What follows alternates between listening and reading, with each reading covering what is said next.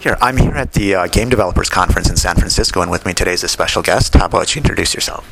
Hi, my name's Ian Harper. I'm from Future Games of London. We make a little iPhone app called Hungry Shark, which you might have heard of, and it's also out on Android. Okay. And so what's the app about? Yeah, well, you're a shark, you're hungry, you got to eat things. It really is that simple. It's been doing very well. I think 1 in 10 iPhone owners has played it or has installed it. Oh, wow. Yeah. How long ago has it been released? It came out end of April last year, Okay. but really took off during August. There was Shark Week in the US by the Discovery Channel, Okay. and we timed the release of a free version just exactly at the same time. Okay. So that's a good story about how you're actually synchronizing your marketing with events in the real world to actually get more exposure. Yeah, I mean, I'd love to take credit for it, but it happened completely by accident. So but now we know about Shark Week. You know, we're going to do it again next year. So you released this thing. How did you know that it was released on Shark Week? Did people say, "Hey, it's Shark Week. Check out this free Shark app"? Or? Yeah, we started seeing it in the user comments, and we looked it up, and we were like, "Wow, this thing's been on Discovery Channel for a couple of decades, I think." Yeah. And the whole US just goes nuts for it. So it really helped us. It was a really cool thing. So you how much was your thing initially? How much was the game initially? Initially, we had it at $2, and then we learned very quickly $2 is not a good price point at iPhone, so we went down to $1 after about a month or so. Okay. So, yeah. And then the free version, what inspired you to do that? Were you going to try to use an advertising model? Yeah, well, we decided that we didn't want to put advertising in it because it was like, we didn't want to annoy our users. But we kind of put some advertising in now, so maybe we've gone a little bit bad on that. But initially we put it out entirely for free.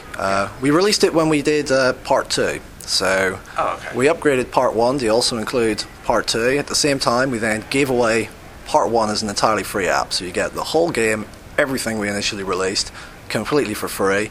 Our idea was just, get people hooked in the Shark game and they'll want more. Yeah. So it was as simple as that, and it worked remarkably well. And since you were releasing the second part, did you decide maybe you're going to have monthly releases and stuff like that, or how did you decide? Well, we can't make it as quick as a month for a new part, but we do, every month or so we do updates and bug fixes, and we look at the user reviews, we see what people are asking for. It was originally just tilt controlled, and some people had problems with that, so we put in virtual D-pad as well. We just sort of listened to what people were saying about it and just tried to make the game better. And so after the Shark game, you're getting some exposure. What did you guys decide to do next? Oh, we thought we'd make a pool game. Oh, okay, awesome. So, completely different. We just thought pool games out there just really didn't feel like pool. And we'd made some pool games at a previous company. We had some nice physics and AI. So, we put that all together for... we did it originally on iPads, and then we thought, well, we might as well do iPhone 4. And then we thought we might as well make it work on 3GS, etc. So it kind of went from there. Did your studio actually focus on iPad-specific games too?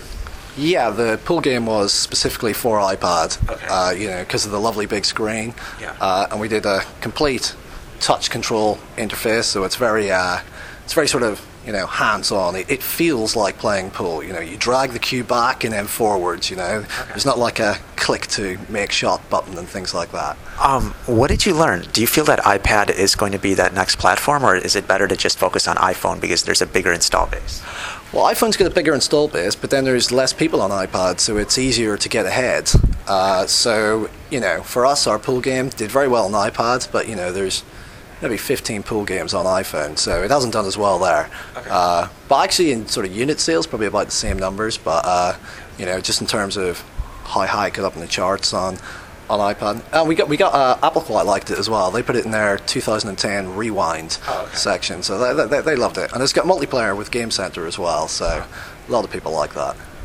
So after the pool game, what did you decide to do next? Well, we kind of thought we'd better do a part 3 for Hungry Shark because everybody was begging for it. So we worked on that, and that just went out 3 weeks ago. So we did a campaign with free app a day. We gave away part 2 with a link to part 3, and that did really well. I think we get. So it is these little marketing techniques that these little things like, hey, give the app away for free or make it free for a day, and then promoting it that way, that's really helping you a lot more. Because it seems like more like a gimmick, but that stuff helps. Or? Oh no, it's not a gimmick at all. I mean, really, what it's all about is you got to get drive links to your App Store shop. Yeah. And you can pay people with advertising, but that's expensive. You might pay $2 for one install of a free app. Or some people do it for like 25 cents and through different ways, like Tapjoy do a thing like that. But yeah, it's very, very expensive to do that. If you're a small independent studio, you don't have hundreds of thousands of dollars to spend on these things. So the best marketing you can possibly have is your own game. Yeah. So that's what people say. Just put it all in the game. Don't try to buy or do all these other things. But the thing is what you can't do is you can't make the free version bad. It's got to be really awesome. Okay. Otherwise, people aren't going to buy the full version. Well, should the free version just be limited like 10 minutes or 15 minutes to play, or how did you structure your free version? Well, we did slightly different things on Android than we did on iPhone. iPhone, we just give away the entire full game that we initially released as full price. Oh, wow. So you get absolutely everything. And, basically, if you want more, there's another paid version you can buy. So really as simple as that. But we really did just give away everything because we thought, the more people play it, the better. And our free app went number 1 in 48 countries. Oh, okay, and nice. The paid one, not quite as well. We did 17 countries number 1. But still, very happy with that. I mean, that's just huge. So we're really happy. And what about Android, though? Where do you feel that's going, and how's that been for your game? Well, Android's interesting. I mean, obviously, lots of Android handsets being sold now, but we get into Android very early. So, like June last year, we had the same game out in Android. Yeah. And, I mean, people say lots of terrible things about Android, but actually it's quite good. Okay. We find the sort of compat problems aren't an issue for us, and we do some quite hardcore sort of 3D stuff, use lots of memory, all that sort of thing. So, if anybody should be having problems, it should be us. But now we don't really have any real problem. What about finding your app in the app market and stuff like that? That seems really difficult. How are you able to get a lot of exposure, or have you been able to get as many downloads on Android versus iPhone? Oh yeah, well I mean, we've had nowhere near as many downloads on Android as iPhone, certainly in paid apps. But in the free apps, not so much. I think we got about 8 million free units out on iPhone. And we've got about 3 million free units out in Android, which isn't so bad. Yeah. How did you get to that number? Is it just being there early, or? Well, it was already, a lot of people already played it on iPhone, and kind of like, people who had Android looked at it on their phone, they find it, So I think a lot of people typed it in search, initially anyway. And in the free version, we had a free version in Android, which was slightly different. We time limited that one. Which seems to work, but I don't think it's as effective as giving it away. But because of less users buying things on Android and things like that, we had to, try and make more money on it just to cover, our costs of being there. Yeah. Well, what about just putting in ads like Angry Birds? That I heard it's working really well for them on Android. Yeah, I heard it's working really well from them on Android as well. I mean, we get ads in there, but we don't see the kind of numbers they claim to see. Yeah. But then it's Angry Birds. Everybody downloads it, so they must just get huge volumes. Okay. I saw you at GDC talking about free game promotion, stuff like that. Can you talk about that more and what that service is, and how it relates to the other stuff you're doing? Yeah, well, one of the things we're doing at GDC is we sort of come here to announce the future of publishing, as we call it, which is kind of a grandiose title, but actually we do mean it. In the past, you had to go to your publisher and basically beg them to release your content. Otherwise, you couldn't get anything out. Yeah. Now it's completely different. Anybody can release anything they like. But it's not going to do anything unless it's good. But now the problem we got with there being so many apps in the App Store, there's a lot of competition. It's very difficult even to get the game seen, even if it is good. So, because we're an indie developer, we happen to be quite lucky. We got something like 13 million units out there. We got like 1.8 million active users a week, which is crazy. Awesome. Yeah. Absolutely crazy numbers. And we were like, well, actually, we thought we can use this to promote our own games. Yeah. So we put a thing in our apps where we could send a message to our users and say, hey guys, this new game that we made's come out, why don't you check it out? And because we got that many active users, we can get huge number of links we reckon probably about 100,000 a day links to the App Store shop, which is just huge volumes. And if the game's good and people want to buy it, that's enough to push you, pretty much worldwide to top 10. In the US, maybe top 20, just because of the volume. Yeah. And then we thought, well, wait a minute. Because it's so good to have so many units out there, wouldn't it be great if we had more units out there? And we thought, well, it's very difficult for other people to be seen. Maybe we could help somebody else be seen and at the same time grow the number of units we've got out there. Yeah. So we just launched this thing where it's called Future Games Network. We're Future Games in London. This is our network. And it's basically an offer to independent developers who haven't been discovered yet. It's a very simple thing. Basically, we can put a huge amount of links in the direction of your app. Key thing is we have to like it. So yeah, sure. But we're gamers, so if it's a good game, we'll like it. We're able to point, say hundreds of thousands of links a day, just in the initial launch period. And then we've also got little advertising banners in the games, and we can, send a couple of thousand people a day from then on to the app, sort of keep it up the charts a bit and that sort of thing. And because we know independent developers haven't got a huge amount of money, we have policy of no upfront fees, so it doesn't cost anything to join the network. Obviously, we have to want your game in the network. We don't want bad games inside ours. It makes us look bad. So we're going to be quite selective. We're maybe looking for 5 games this year, and we'll probably make the same amount. So it's kind of half our games, half somebody else's. Okay. The way it works is very simple. It's just a revenue share model. Okay. So we take, essentially, for giving you all these links and making your game famous, we take a percentage of that.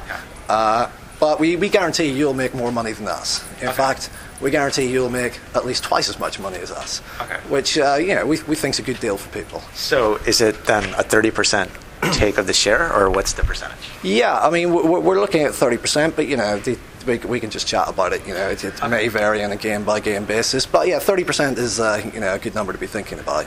And have you done this yet? Like, has any game taken you up on that offer yet? I know you just started promoting it, so I wasn't sure.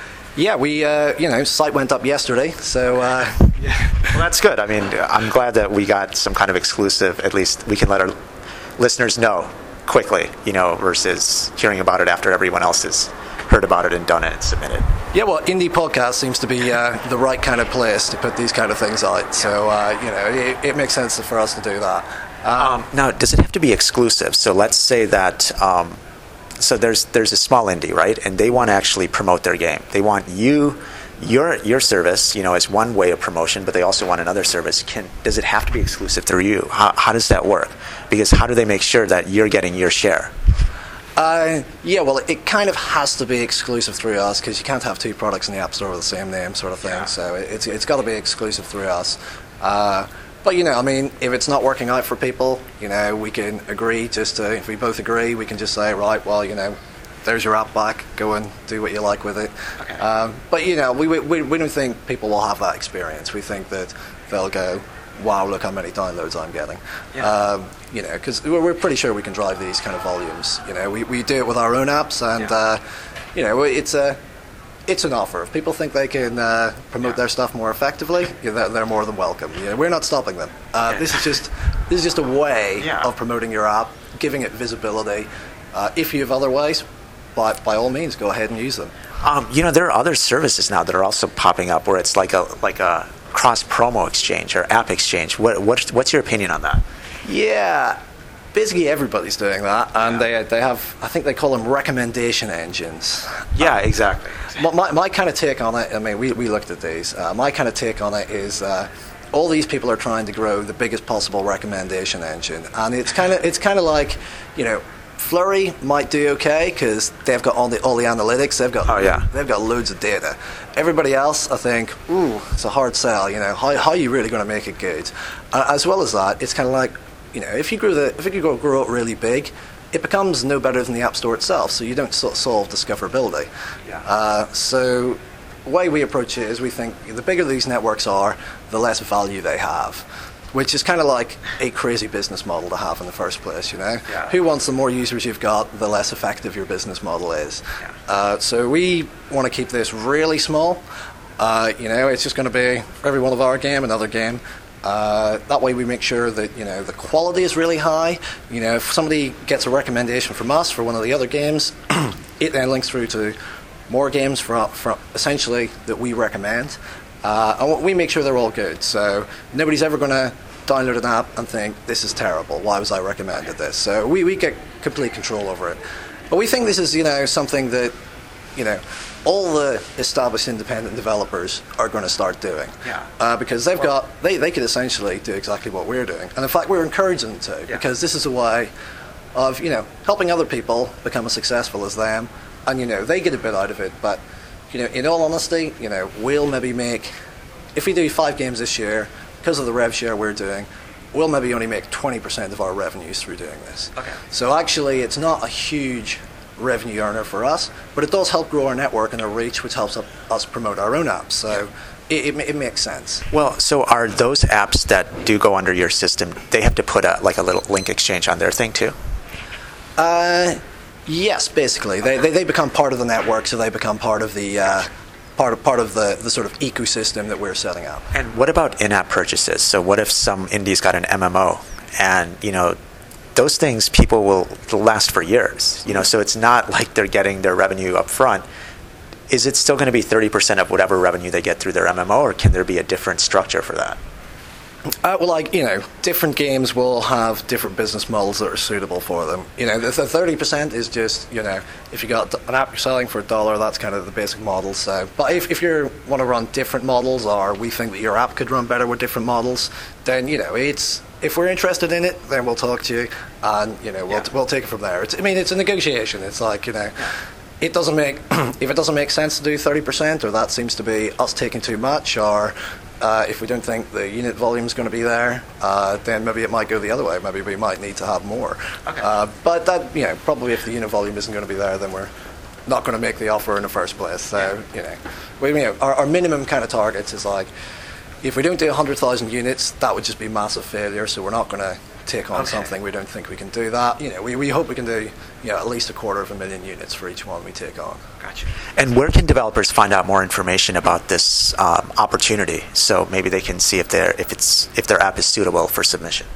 Yeah, well, we've got all the information at futuregamesnetwork.com. We've got a section there, you know, why the business model has changed, why you can now publish your own stuff, why discovery is difficult, how we solve this. And we've also got a section on how to make a successful game, just in case people don't know. And that's got all the details and all the things you really need to think about if you're making an app for the App Store, for Android, and you want it to be successful. There's some rules you don't want to break, and a lot of people don't know these rules. So we just share all that because we think, you know, we like great games. We don't see ourselves in competition with other game developers. You know, we just like to see lots of good games out there. You know, there's room for thousands of games out there, so it's not a problem for us essentially to share our game design secrets and our marketing strategies. So, you know, it's up to other people to see if they can do those, or if they've got better ideas, then they can do that. But we're perfectly happy to share all the information. Great. So it's futuregamesnetwork.com. That's right. Yeah, check it out. Great. Thank you very much.